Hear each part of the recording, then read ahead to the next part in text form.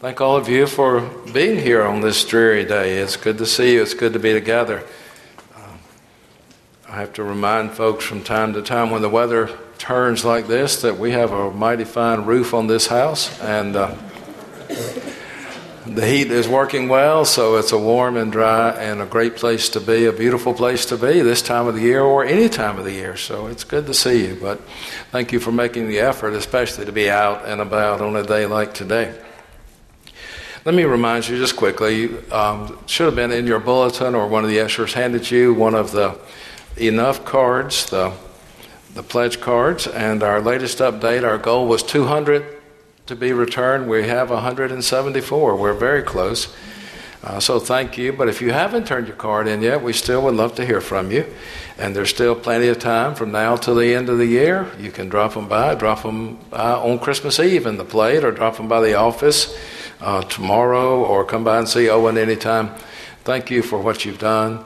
And as we look toward the end of the year, we've made some progress, but we still got a ways to go. And sometimes folk will say to me, well, it's going to take a miracle for all this to work out this year. And I say it's okay. God's still in the miracle business. That's why we're here today, to celebrate God's greatest miracle, God's greatest gift. So thank you for what you've done. Prayerfully consider helping us to finish the year strong so these amazing ministries here, like we heard last week with O Holy Night, and so many other things can continue. Thank you for all that you do. Our scripture lesson for today, and part of it was read when we lit the candles a while ago, and thanks to the Ridge family for their assistance with that, and all of you who've been a part of that. But looking again to the Old Testament, Micah, the book of the prophet Micah, chapter 5, and we're going to begin reading with verse 2 and read through 5a, or the first part of verse 5. But you, O Bethlehem of Ephrathah, who are one of the little clans of Judah, from you shall come forth for me one who is to rule in Israel, whose origin is from of old, from ancient days. Therefore he shall give them up until the time when she who is in labor has brought forth. Then the rest of his kindred shall return to the people of Israel. And he shall stand and feed his flock in the strength of the Lord, in the majesty of the name of the Lord his God. And they shall live secure, for now he shall be great to the ends of the earth, and he shall be the one of peace. This is the word of God for the people of God. I know we have a gospel lesson listed, but truth be told, we've read that gospel lesson twice, and we'll be referring to it more. The Canticle of Mary that we read responsively earlier is the same as our gospel lesson for today, the Magnificat, Mary's song. And then the hymn that we sang right after that also paraphrases Mary's song and tells the story once more. So we've heard it twice, and I'll talk about it some more as we go along this morning.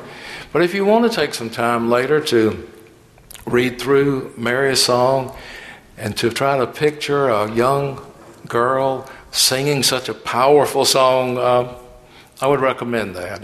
It will bless you and cause you to think. So here we are once again. It's the fourth Sunday of Advent, the Sunday before Christmas, and now it's really on the final countdown. Count today and Christmas Eve.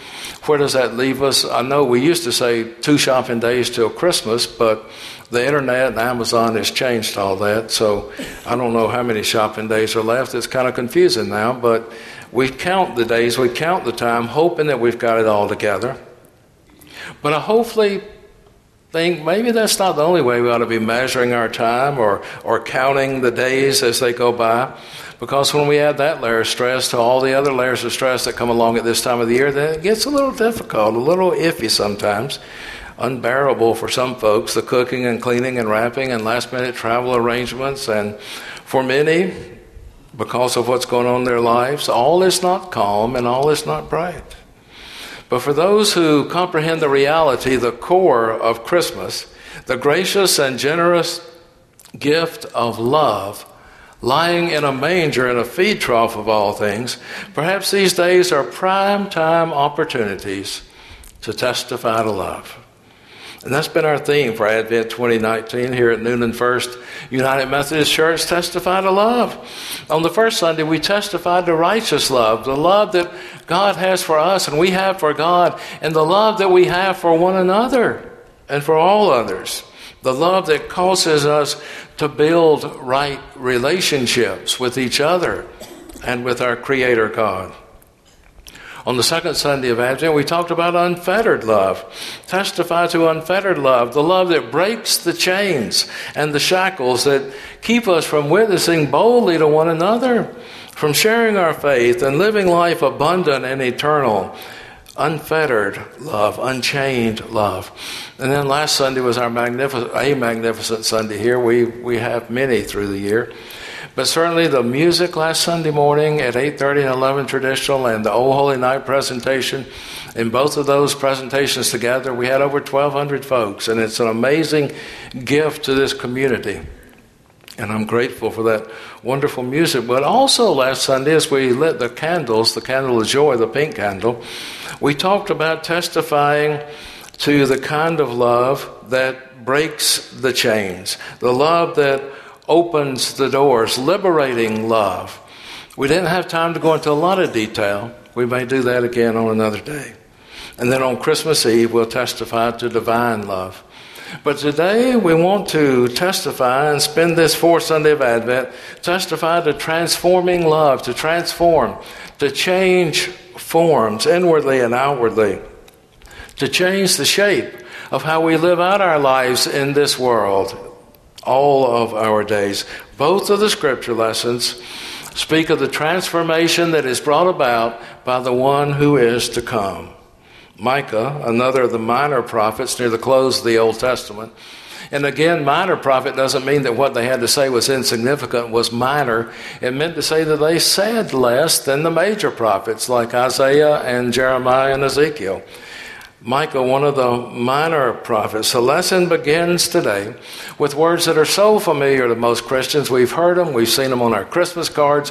We repeat them over and over again. But you, O Bethlehem of Ephrathah, one of the little clans of Judah, insignificant, small, from you shall come for me one who is to rule in Israel, whose origin is from old, of ancient days.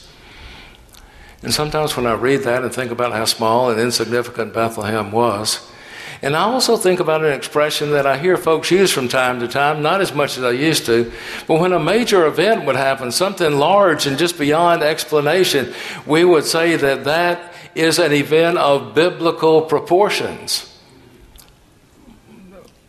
Biblical proportions were often small because that's the way God works. Still does. The still small voice. Bethlehem. Not Jerusalem, not mighty Rome. Biblical proportions. Could mean very small. So we keep our eyes and our ears and our hearts open for the way God is moving in this world. And this transformer, this one who brings transformation, will transform you and me and our hearts and our home, and transform our churches into the places God has called us to be, the things we've been called to be. And then after Micah, hundreds of years later, there was a girl in a little backwater town in the region of the Galilee. Galilee was an area, a little podunk, nothing town, again, called Nazareth. And the girl's name was Mary. In one of my favorite devotional books, there is, on March the 25th, reference to the Feast of the Annunciation, March 25th, 9 months before December 25th, Angel Gabriel comes to Mary. And the writer in this devotional is describing some of the works of church art. And church art sometimes or often reflects the period of the artist more so than the period of the subject. But this is one picture in particular, and this writer's describing it. And we think about Mary and the Annunciation and Gabriel coming, and such a young child. As the ancient prophecies foretold, it is a virgin who is to bear the Holy Child. The Holy Ghost shall come upon thee, the angel announces, and the power of the highest shall overshadow thee. It is not old Joseph, but God who is the father Mary pondered these things in her heart, and countless generations have pondered them with her. She's sitting on a Gothic throne, and she has her hands crossed at her breast, and the book she's been reading open on her lap. The dove of the Holy Spirit hovers in the archway above her, and Gabriel kneels close by with a lily in his hand, this time the emblem of purity and chastity and kingship. And again, Mary's head is bowed, and she looks up at him through her lashes. There's possibly the faintest trace of a cynic's smile on her lips, a skeptic's smile. How shall this be, since I know not a man? She asked.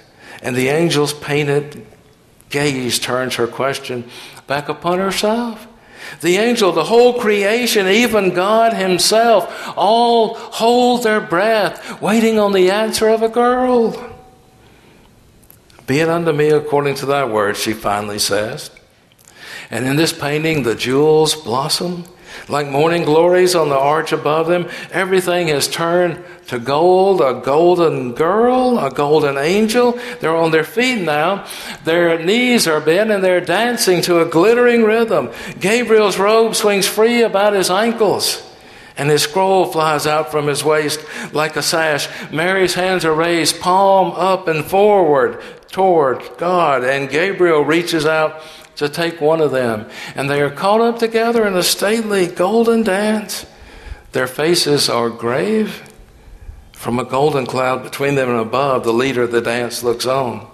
The announcement has been made and heard, and the world is with child. It's just overwhelming sometimes for me to stop and think about it, that all of creation held its breath, waiting on the response of one girl. And how important that was. Mary is in the grips of transforming love. And her first word of testimony to her kinsfolk, to Elizabeth, who is 6 months pregnant with John the Baptizer, and after Elizabeth responds with joy to the good news that Mary brings, to Mary's testifying to transforming love, then Mary speaks or sings, "My spirit rejoices. My soul magnifies the Lord." Mary's song, the Magnificat, we read it earlier. It's in the Canticle of Mary. It was in that hymn. You've read it in the scripture over and over again. She sings of how God's transforming love is shaping and reshaping her life, and of how that same love was going to radically transform the world. Think about what she was singing about.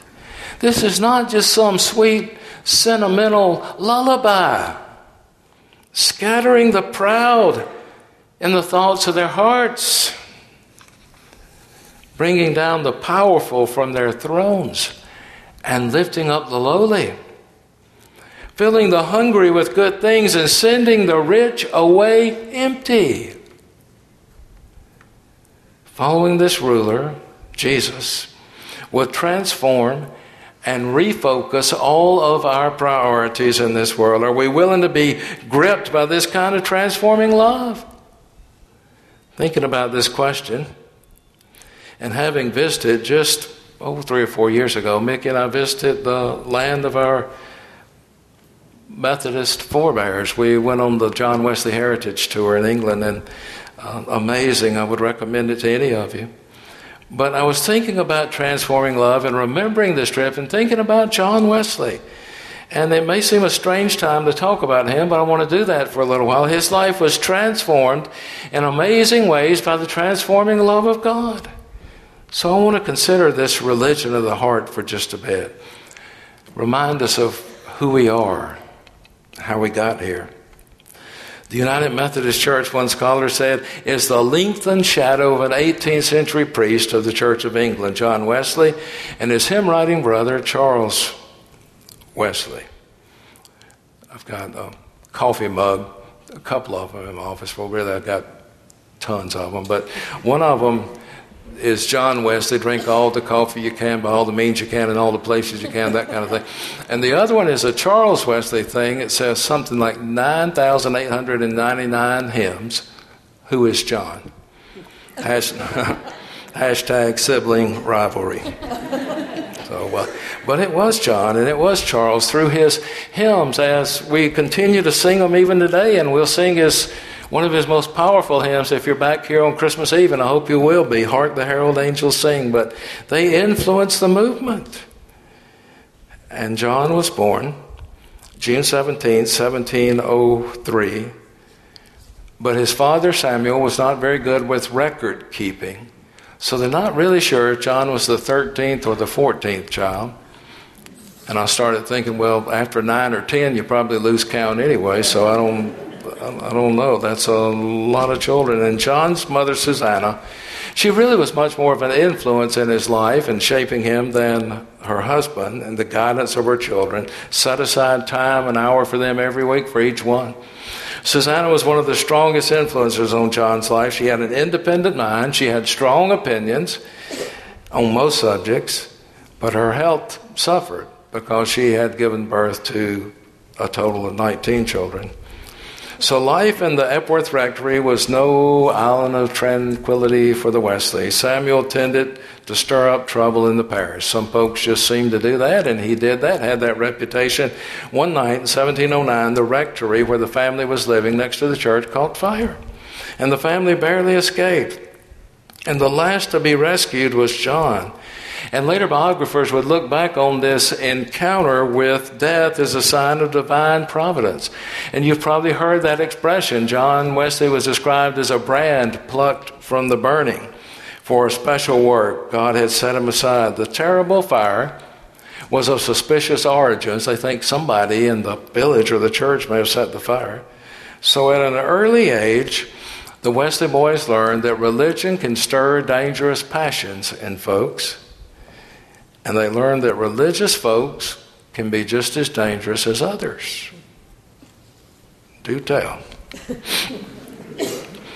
While the boys Samuel Jr. and Charles and John received the best education that England had to offer, as was the custom, the 7 surviving Wesley sisters received only a rudimentary education and some domestic training how to take care of a household. They were confined to poor marriages, and they lived very drab lives, and they took little interest in the religious movement that their brothers had originated. It was not the best of times for women in that day. John Wesley was not a simple, uncomplicated person. And no one ever claimed that he was an easy person to live with. Domestic tranquility was just not high on his list of priorities.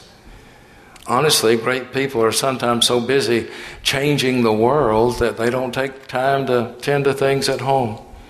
John Wesley had an unfortunate marriage that's not talked about very much. And his comment upon the departure of his unhappy wife, he said, "I did not leave her. I did not send her away. I will not call her back." And the story goes that when his wife died, word reached him, and he was addressing a crowd, addressing a large group. And he told the crowd, he said, "I have just heard that my wife has died." Well, goodness, if they did marriage enrichment retreats back in that day, John Wesley probably didn't lead too many of those, I wouldn't think. That was not his strong suit. But none of this family business can account for the changes that took place in his life a little later on. As a student at Oxford, he had an unusual drive and desire and an intense passion to deepen his spiritual life. He was greatly influenced by a book on spiritual disciplines by a guy named William Law, Serious Call to a Devout and Holy Life. Law invited people to develop certain habits and practices that would cause their faith to grow stronger and to stay more constantly focused on God.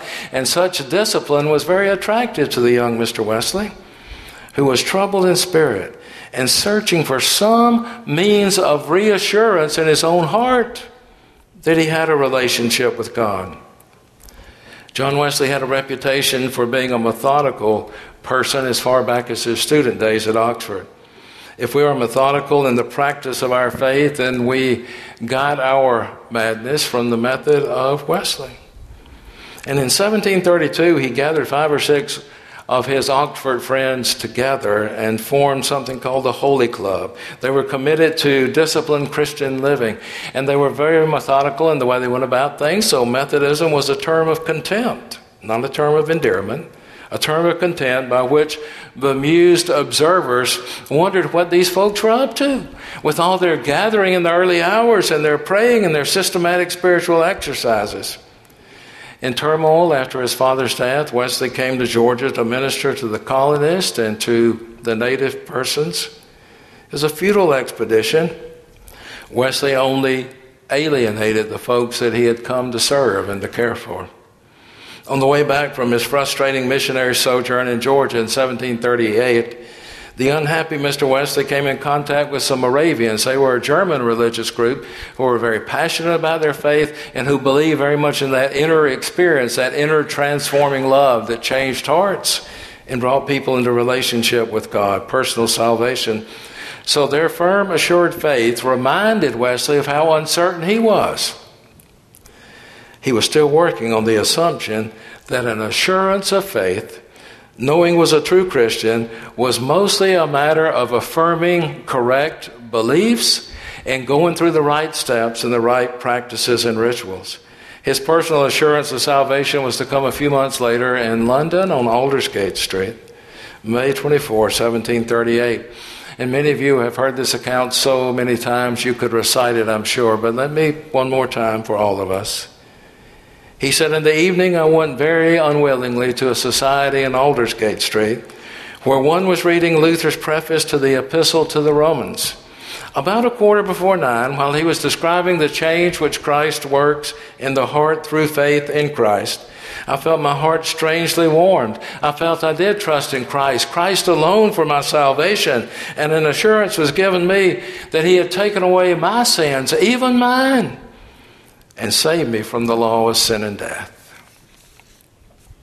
Wesley never forsook the great doctrines and creeds of the church, although he never retreated from his commitment to good works as the outward expression of an inner faith. After his Aldersgate experience, he started wedding doctrine and service, an inner heartfelt experience of God with an outward manifestation of caring for and blessing others and sharing the saving grace of God.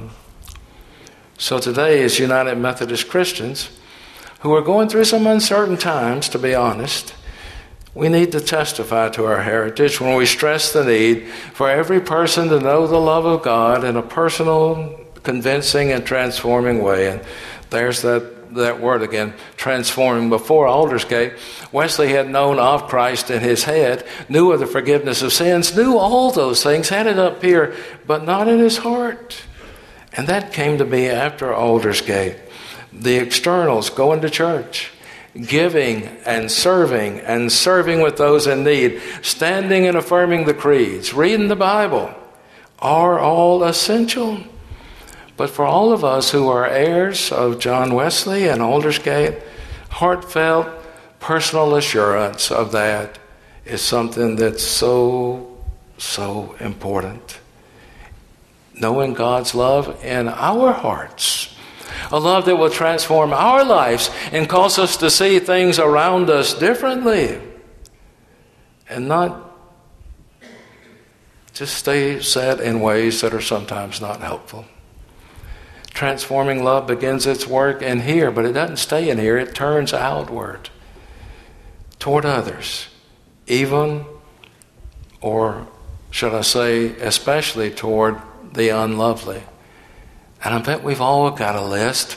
Maybe we don't write it down, but somewhere we've got a list of those folk in this world that we consider unlovely. And it's difficult to embrace them. Does transforming love change others to become like us, therefore in our eyes making them more lovable? Or does transforming love change our hearts so that we can love even those who see and hear things differently than we do?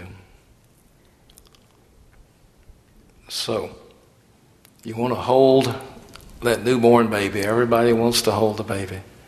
Yeah, the one in the feed trough, the one wrapped in rags. Okay, but you better be careful. That child's going to change you in ways that you can't even begin to imagine. Hold tight. Don't drop him. Don't ever drop the baby. Make sure you got a good grip. Has he got a good grip on you and me? are we prepared this day to testify to God's transforming love?